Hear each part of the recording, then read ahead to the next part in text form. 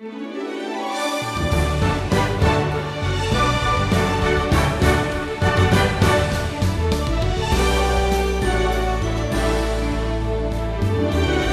the book of Ecclesiastes, Solomon warns his readers of the dangers of foolishness. The greatest of those dangers, and the greatest way to be a fool, is to ignore God. Speaking from personal experience, Solomon urges you to put off sin now. For those still in their youth, he says, trust the Lord now. This is only common sense. But as Stephen will note today, common sense is no longer common. Here's Stephen. I've heard it said that common sense is no longer common. You just can't find much of it around today. And I believe that. But I also believe that common sense has never been common to mankind. In fact, today on our wisdom journey in the book of Ecclesiastes, we're going to find out why. We're now here in chapter 10, and Solomon is going to use the terms foolish, folly, fool, 9 different times. All 3 terms, by the way, describe someone who is lacking common sense, who is living life apart from God. Now, Solomon opens this chapter with an illustration. It might strike us a bit odd today, but he writes here in verse 1, "Dead flies make the perfumer's ointment give off a stench. So a little folly outweighs wisdom and honor," or an honorable reputation. Now, you might think that back in these ancient days, well, nobody wore perfume, so what's he talking about? Well, we've discovered today that in the ancient world, the making of perfume was a highly skilled science. We now know that during the days of Daniel, the prophet's generation in Babylon, the wise men, the Magi, were the ones in charge of protecting the best formulas for perfume. Royalty during the days of Queen Esther had merchants scouring the known world looking for the latest fragrance, the latest cologne, the best perfume.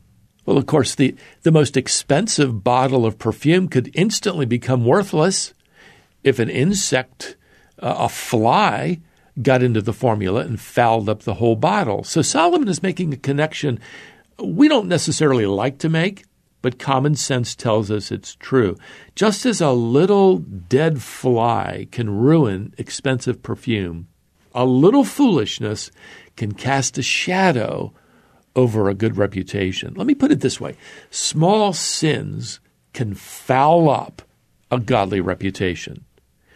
Just a little lie, just a little padding of the expense account deceitfully, just a little exaggeration on your resume or on social media, just a little folly, a little foolishness, that can add up to some big problems for somebody's reputation. We see it happening among leaders in the world today, and unfortunately we see it happening in the church. All of a sudden, some sin is brought to light, and what was once the aroma of integrity and dignity, it all starts to stink. It stinks with hypocrisy and deception. I have visited people in prison. And by the way, we get letters here at Wisdom International every week from inmates who tell their story. And it all began with just one little step of folly and one little decision of foolishness. I think back to 1859 when Charles Spurgeon, the famous London pastor, preached a sermon he entitled Little Sins. In that sermon he said this: "Wise people have always been afraid of little sins. A world of iniquity is hidden in a single act or thought or imagination of sin, and hence they have avoided it. Little sins lead to big ones." That's true, isn't it? Let me warn you, beloved, now's the time to do that kind of heart check to make sure you're as far away from just a little folly as possible. That little fly buzzing around your mind, around your heart, can ruin your life unless you get the fly swatter out and you deal with it. Now, let me remind you that in his later years, Solomon repents of his foolishness, his sinful decisions. And we know that from his private journal here, the book of Ecclesiastes. Solomon is writing this primarily to warn his own son, Rehoboam. Solomon is concerned for his son. He's soon going to be crowned the king of Israel. So the warning continues here in chapter 11. Solomon writes this in verse 9. Rejoice, O young man, in your youth, and let your heart cheer you in the days of your youth. Again, Solomon's not, trying to ruin his son's parade. He's encouraging him, and he's encouraging all of us to have a joyful spirit in life. In fact, learning to rejoice wherever God has you today is one of the best ways to battle those little flies of discontent and despair. You might be thinking at this point, well, how do I do that? Well, can you thank the Lord for something right now? Make that kind of thanksgiving a daily practice. Start with something small. Then just sort of work your way up. Ask the Lord to give your eyes the ability to see his gifts, little ones, and then big ones. And decide right now, beloved, that you're going to make the most of today. Well, Solomon goes on to write here in verse 9, walk in the ways of your heart and the sight of your eyes. You could translate that, follow the impulses of your heart and the desires of your eyes. And I know what you're thinking. You're thinking that, that's going to be dangerous. You're right. But Solomon adds this qualifier here in the text. But know that for all these things, God will bring you into judgment. In other words, Solomon is saying, look, you have the freedom to live your life. Just remember, your freedom has a fence around it. There are boundaries of right and wrong. They were created by God. Something might be fun, but it also might be folly. It might be foolishness. Your liberty, beloved, comes with accountability. So make sure your happiness doesn't violate holiness. Solomon writes now here in verse 10, remove vexation from your heart. Vexation, by the way, means anger and rebellion. And put away pain from your body. Pain in this verse represents sin. For youth and the dawn of life are vanity. In other words, sin and rebellion eventually lead to an empty life. Well, now with that, chapter 12 opens, and Solomon writes from his own personal testimony. He says here in verse 1, remember also your Creator in the days of your youth, before the evil days come and the years draw near, of which you will say, I have no pleasure in them. Solomon is saying here something that, some older believer might have said to you. Before the evil days come, that's a reference to troubles and regrets of old age. Before those days come, make sure you're following your Creator God so you minimize those regrets. You're going to get old. And in fact, you're going to start forgetting things, but you'd never want to forget this, that in those earlier years, you remembered your Creator God. That reminds me of a story somebody sent me some time ago you might enjoy about some college friends who decided they would have a reunion every 15 years just to be able to remember their friendship, to stay in touch. So 15 years later, when they turned 35, they decided to meet at the Glowing Embers restaurant because it was conveniently located.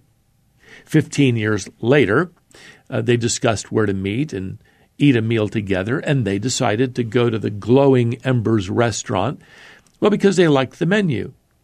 15 years later, at 65 years of age, they again met and discussed where to go eat, and they all agreed, let's go eat at the Glowing Embers restaurant, because it was quiet and relaxing. And then again, after another 15 years, now they're at the age of 80, they talked about where to meet, and they decided to go to the Glowing Embers restaurant because they'd never eaten there before. We do tend to forget a lot of things when we get older. Solomon is telling young people here that while they're still young, they need to carve into their memory some powerful truths. Remember that God created you, your Creator God. You were planned. You were crafted by God with your unique abilities and even your disabilities. Remember that no matter who you are, you're accountable to God, both now and then at the end of your life. And remember, you only have one life. So don't spend it in folly and foolishness. Don't spend your life chasing flies. They're going to spoil the aroma of a godly reputation. Remember your Creator in the days of your youth. The word Solomon uses here for remember in verse 1 means more than simply recalling something or bringing something to mind. It carries the idea of making a commitment, making a decision that leads to action. So here's the point. No matter how old you are, dedicate your life today to walking with God.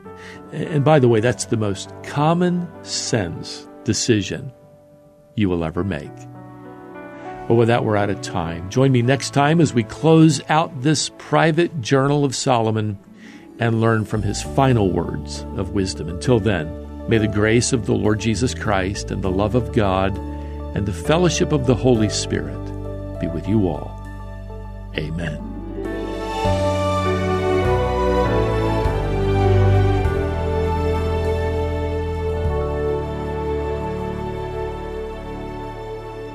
That was Stephen Davey and a lesson called When Common Sense is No Longer Common. All of Stephen's previous lessons along this wisdom journey are available online. Stephen's website is a treasure trove of biblically faithful resources. You can listen to past episodes of the Wisdom Journey, as well as Stephen's full-length sermons from his 36 years of pastoral ministry. Visit wisdomonline.org and then join us again as we continue the Wisdom Journey.